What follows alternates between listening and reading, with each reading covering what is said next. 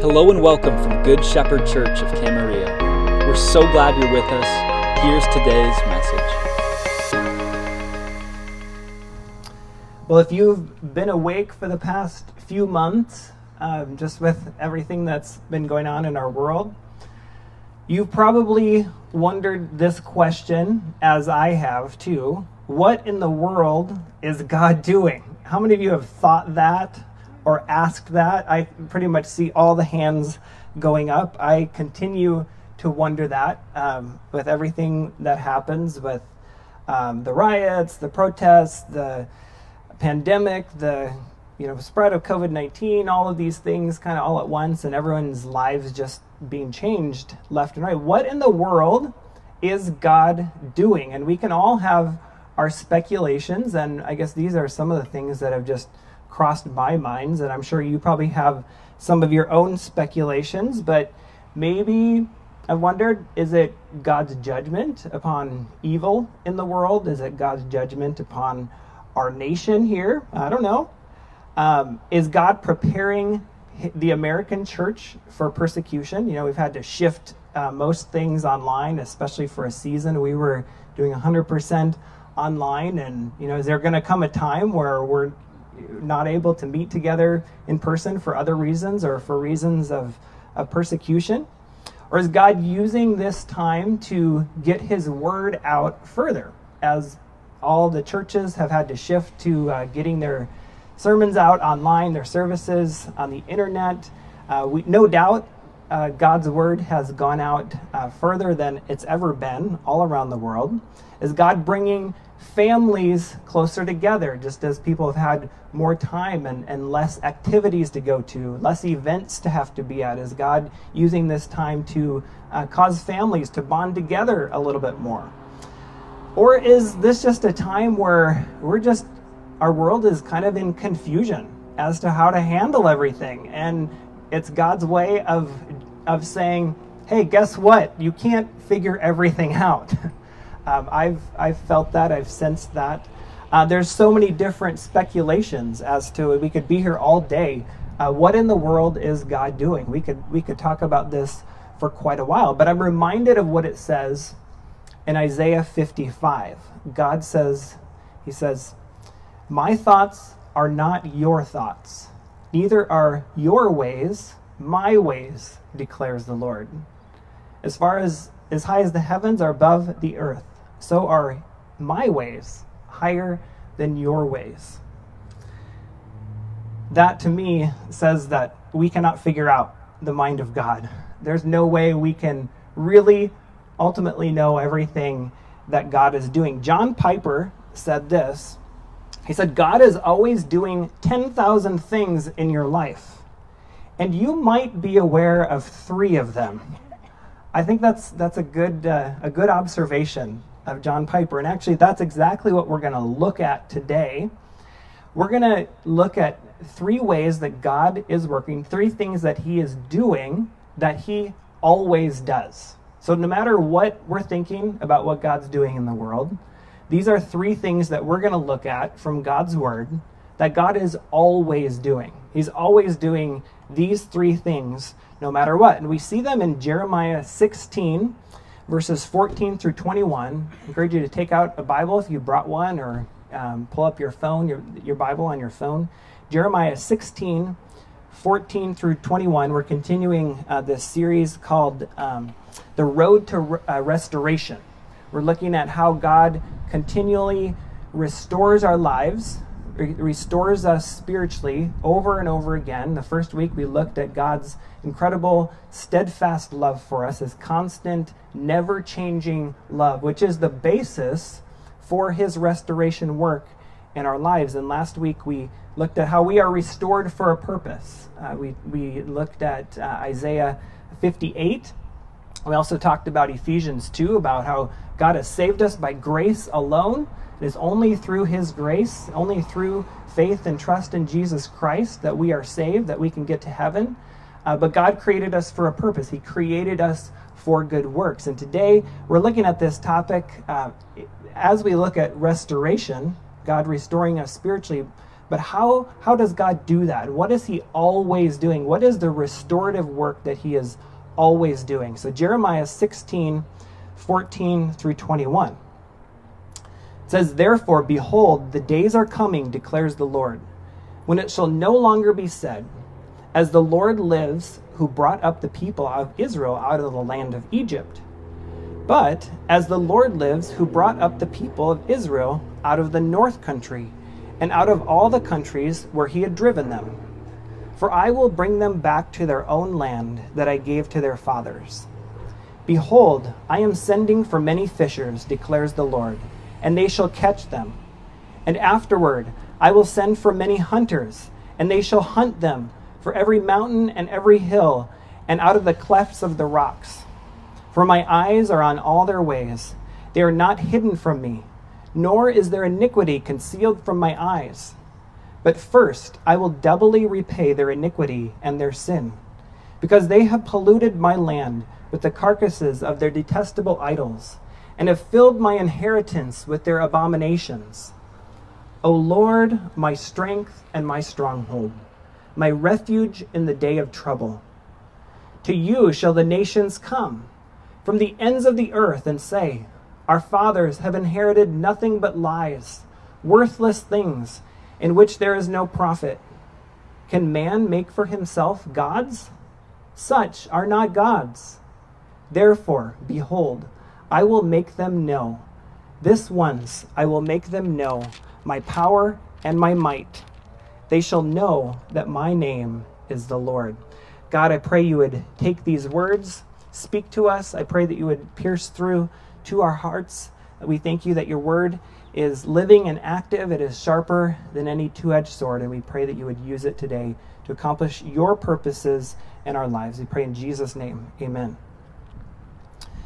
So what is God always doing? Well, what we see here are three things that God is always doing. And the first is that God is always doing something new. Now, the Israelites, as we see in verse 14, they had an amazing but old story that they continue to tell. It says in verse 14, they told this story. They would continue to say, as the Lord lives, who brought up the people of Israel out of the land of Egypt.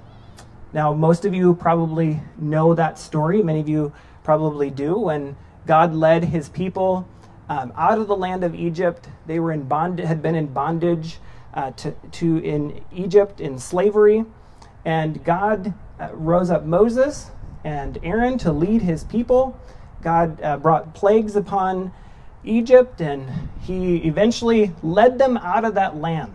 And the climax of that story was when they came to the Red Sea, and Pharaoh's army decided to chase after them.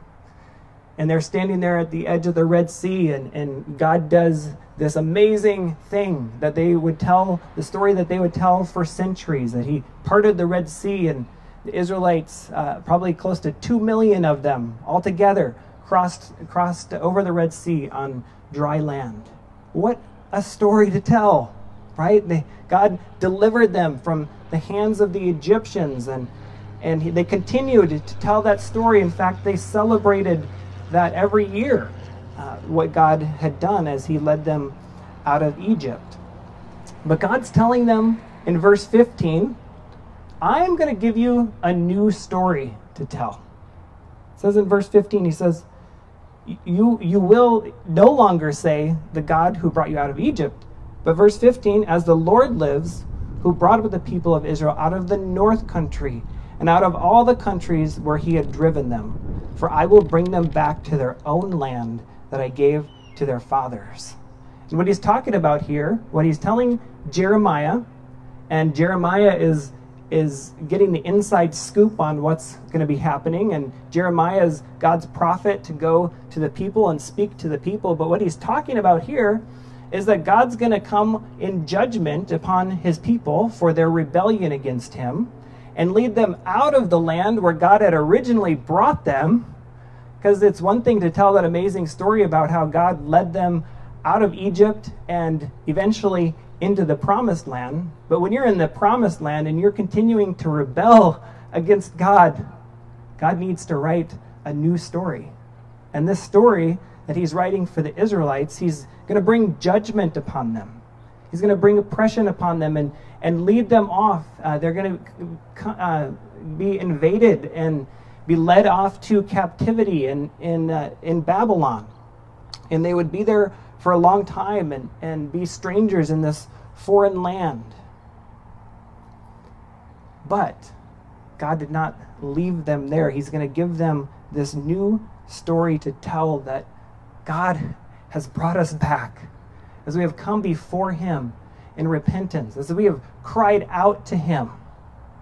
God's going to bring us back. God's giving us each a new story to tell.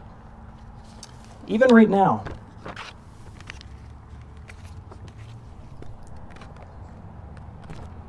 I came across this past week, and I think it's just so fitting and to put into perspective all the things that we're facing in our world today, the hardships we're facing, the uncertainties of the future, and each of us carrying our own weight of a burden, of whatever that might be, our own areas of suffering. That said, encourage us to think. Imagine this. Imagine that you were born in 1900. And when you're 14, World War I begins and ends when you're 18, with 22 million people dead. Soon after that, a global pandemic, the Spanish flu, appears, killing 50 million people. At that point, you're 20 years old. And then, when you're 29, you survive the global economic crisis that started with the collapse of the New York Stock Exchange, causing inflation, unemployment, and famine. And then when you're 33 years old, the Nazis come to power. When you're 39, World War II begins. And it ends when you're 45 with 60 million dead. And the Holocaust, 6 million Jews die. Then when you're 52, the Korean War begins. When you're 64, the Vietnam War begins and ends when you're 75. And then to think, a child of the 80s, like me, can think that his grandparents have no idea how difficult life is. Yet their generation has survived several wars and catastrophes. Can we survive what we're facing right now? Absolutely. Is God going to tell a new story? He's continued to tell stories through the ages of the ways that he has come and taken care of his people and rescued his people. And that's what we see here in Jeremiah 16. Are catastrophes going to continue to happen? Are we going to see another global pandemic in our life? We might, but God does not end the story there. He's continuing to give us new stories to tell, and he's giving the nation of Israel a new story to tell, because they would come to him in repentance, cry out to him, confession of their sin as they were living in this foreign land as exiles. And God would bring them back. He would restore them. It says, "For I will bring them back to their own land that I gave to their fathers." Each one of us have a new story that God wants to continue to tell in our lives. And you can fill in the blank wherever it is for you, whatever hardship you're facing, whatever it is that, what is your story right now of the pain and suffering that you might be facing, the hardships, the challenges, whatever it might be. God's going to give you a new story, just as he did for the Israelites. No longer will it be the Lord who brought us out of Egypt, but the Lord who brought us out of the north country, back to the land that he has given us. Maybe it's something different for you, something new that God is doing, ways that he's working and is writing a new story for you, where you'll be able to look back and see God's hand at work in your life, his faithfulness upon you, how he walked with you through grief, through pain, through suffering, through hardships, through whatever it is that you're facing. So first, God is always doing something new. Second, God is always dealing with our sin. It It's the second thing that God always does, without doubt. He is always dealing with our sin. And that was part of the Israelites' story. That's part of why God had a new story to tell, is because his people continue to mess up. His people continue to rebel. He's always writing a new story because we're always making new problems for ourselves. What does it say about dealing with our sins? He says, "Behold, I am sending for many fishers, declares the Lord." Now maybe in your mind, what pops in your mind is, oh, the fishers of men, right? I will make you fishers of men. Well, this is not that happy song that we sing. This is fishers and hunters that are going to come after God's people because they've rebelled against him and lead them off into exile. Verse 17 says, "For my eyes are on all their ways. They are not hidden from me, nor is their iniquity concealed from my eyes. But first, I will doubly repay their iniquity and their sin, because they have polluted my land with carcasses of their detestable idols and filled my inheritance with their abominations." And I have to get a note that just flew away. I didn't plan very well. Maybe Alex will get it for me. He's done this before, so he knows that sometimes the wind can blow away our notes. What about idols? What about idols? I think sometimes we can hear this and hear about the sin of Israel. The iniquity, says, that is not hidden from God's eyes. And we can sit back, even in our day, we can sit back and look at the broken world around us and point fingers. You know where God wants to start his work for each one of us? In our own hearts. And among each one of us. And even in the church. I think of Nehemiah in the Old Testament, when he heard about the destruction of Jerusalem and the walls had been torn down, the first thing he did is he fell to his knees and he prayed. And the first thing he did was confessed. He confessed his own sin. He confessed the sins of his people. And here in Jeremiah 16, God specifically calls out the people's idols, detestable idols, he says. Now, in our minds, we might think of some actual physical thing that you're bowing down to, but that isn't always the case for us. Tim Keller, in his book, Counterfeit Gods, describes idols in several ways, and I want you just to listen to this. This isn't a fun thing to hear, but listen to what he says. He says, one way he describes it, when anything in life is an absolute requirement for your happiness and self-worth, it is essentially an idol, something you are actually worshiping. Or, there's another description he gives. An idol is anything more important to you than God, anything that absorbs your heart and imagination more than God, anything you seek to give you what only God can give, anything that is so central and essential to your life that should you lose it, your life would feel hardly worth living. I know for me, this has been a season where God's continued to examine my own heart. Where are the idols in my life? And it can be something little, it can be something big. It can be as little as this past week when I discovered that all my coffee filters were out. I discovered that at like 10 o'clock at night.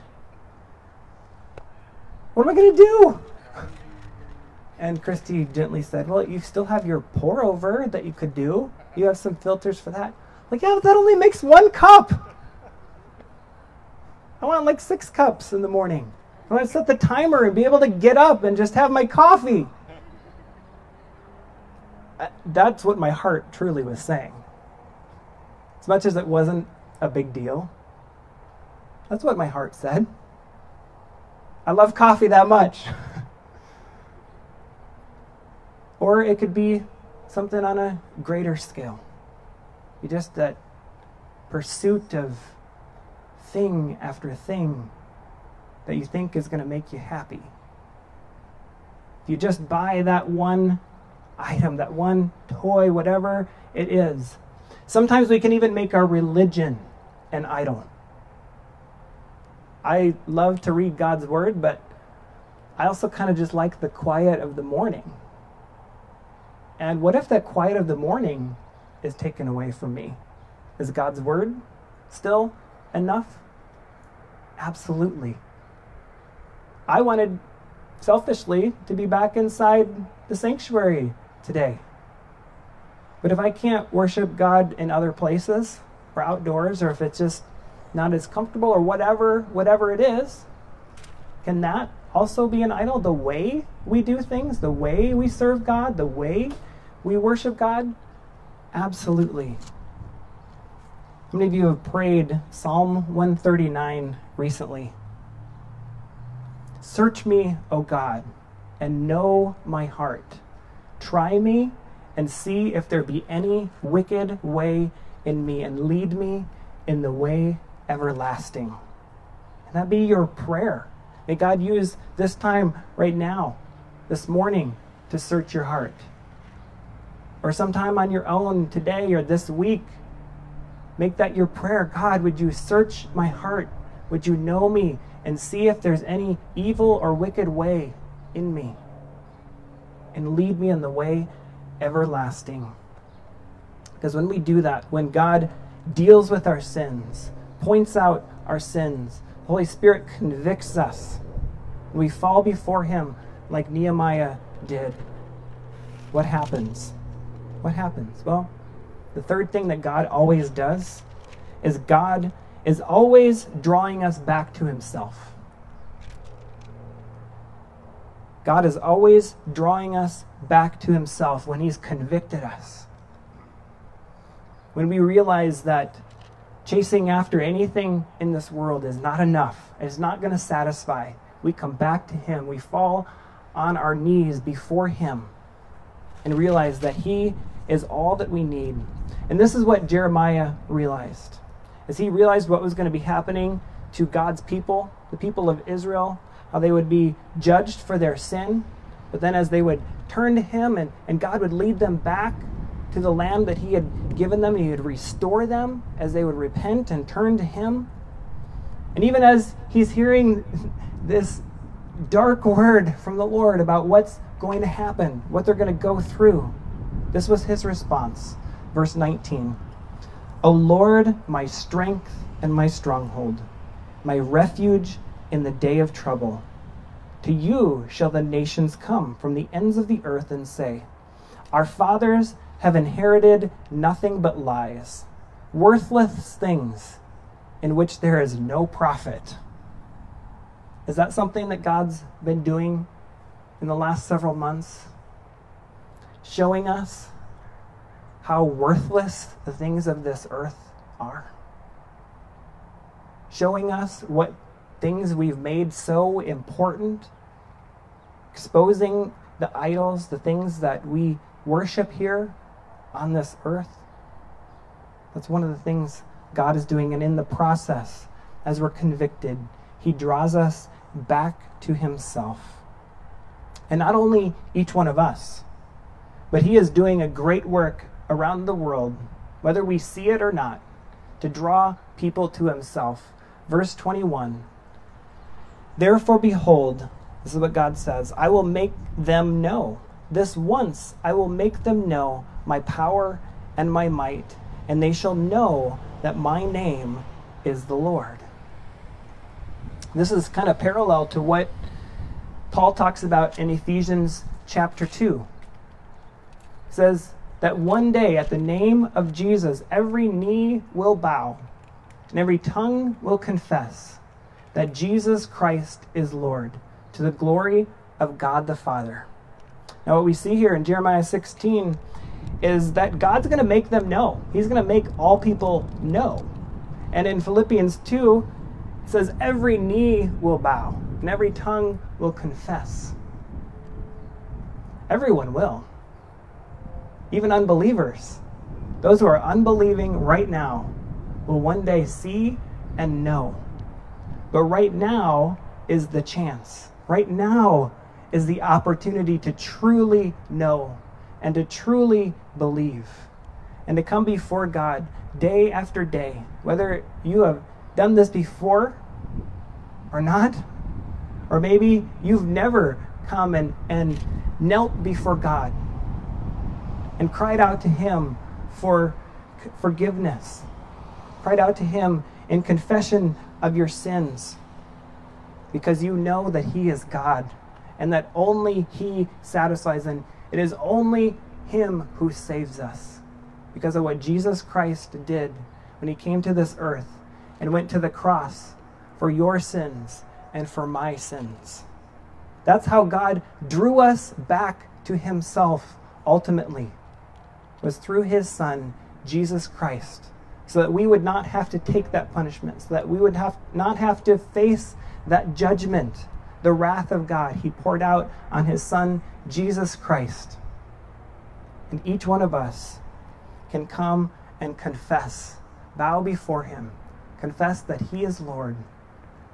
And He can enter our lives and He can fill us. He can satisfy us. He can continue to do that over and over again. And as we then go back sometimes, we go back maybe to our idols. We rebel against Him. We stray from Him. He continues to work in our hearts, continues to write a new story, continues to convict us of our sins, and we can come back to Him. But one day is coming when every knee will bow, every tongue will confess that Jesus Christ is Lord. And sometimes you wonder, what is God waiting for? Not just what is God doing, but what's God waiting for? I was reminded of what 2 Peter says. And this really shows us God's character and His great love and His longing to save us, His longing to restore us. 2 Peter 3, starting at verse 8, says, "But do not overlook this one fact, beloved, that with the Lord 1 day is as 1,000 years, and 1,000 years as 1 day. The Lord is not slow to fulfill His promise, as some count slowness, but is patient toward you, not wishing that any should perish, but that all should reach repentance." What's God doing? He's being patient with us. He's giving us that opportunity day after day to come back to Him and bow before Him, confessing our sins and receiving His forgiveness. He's giving each one of us, giving you that opportunity today to do the same, to come and to know Him, to have a new story to tell, to have a new story to tell. We just read earlier, behold, God says, I am doing a new thing. Let's continue to let Him do His thing. How many of you remember that old cartoon? Kind of shows the era that I grew up, but Pinky and the Brain. Some of you, maybe that's resurfacing a little bit. Those two mice that they're always trying to take over the world, right? That's what they say.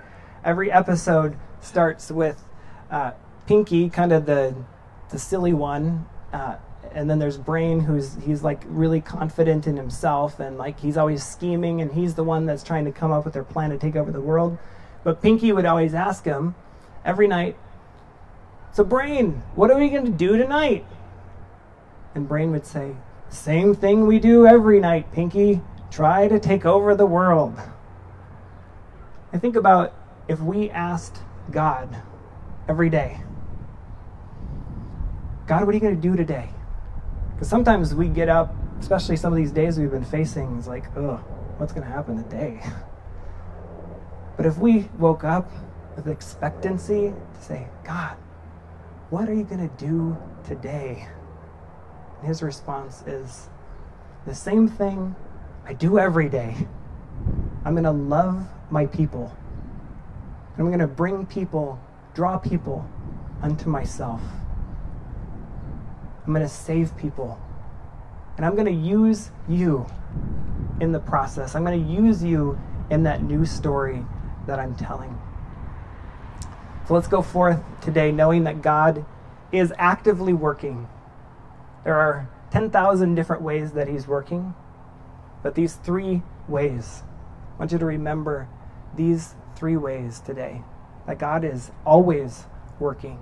Let's pray. Lord, give us eyes to see. Give us conviction where we need conviction.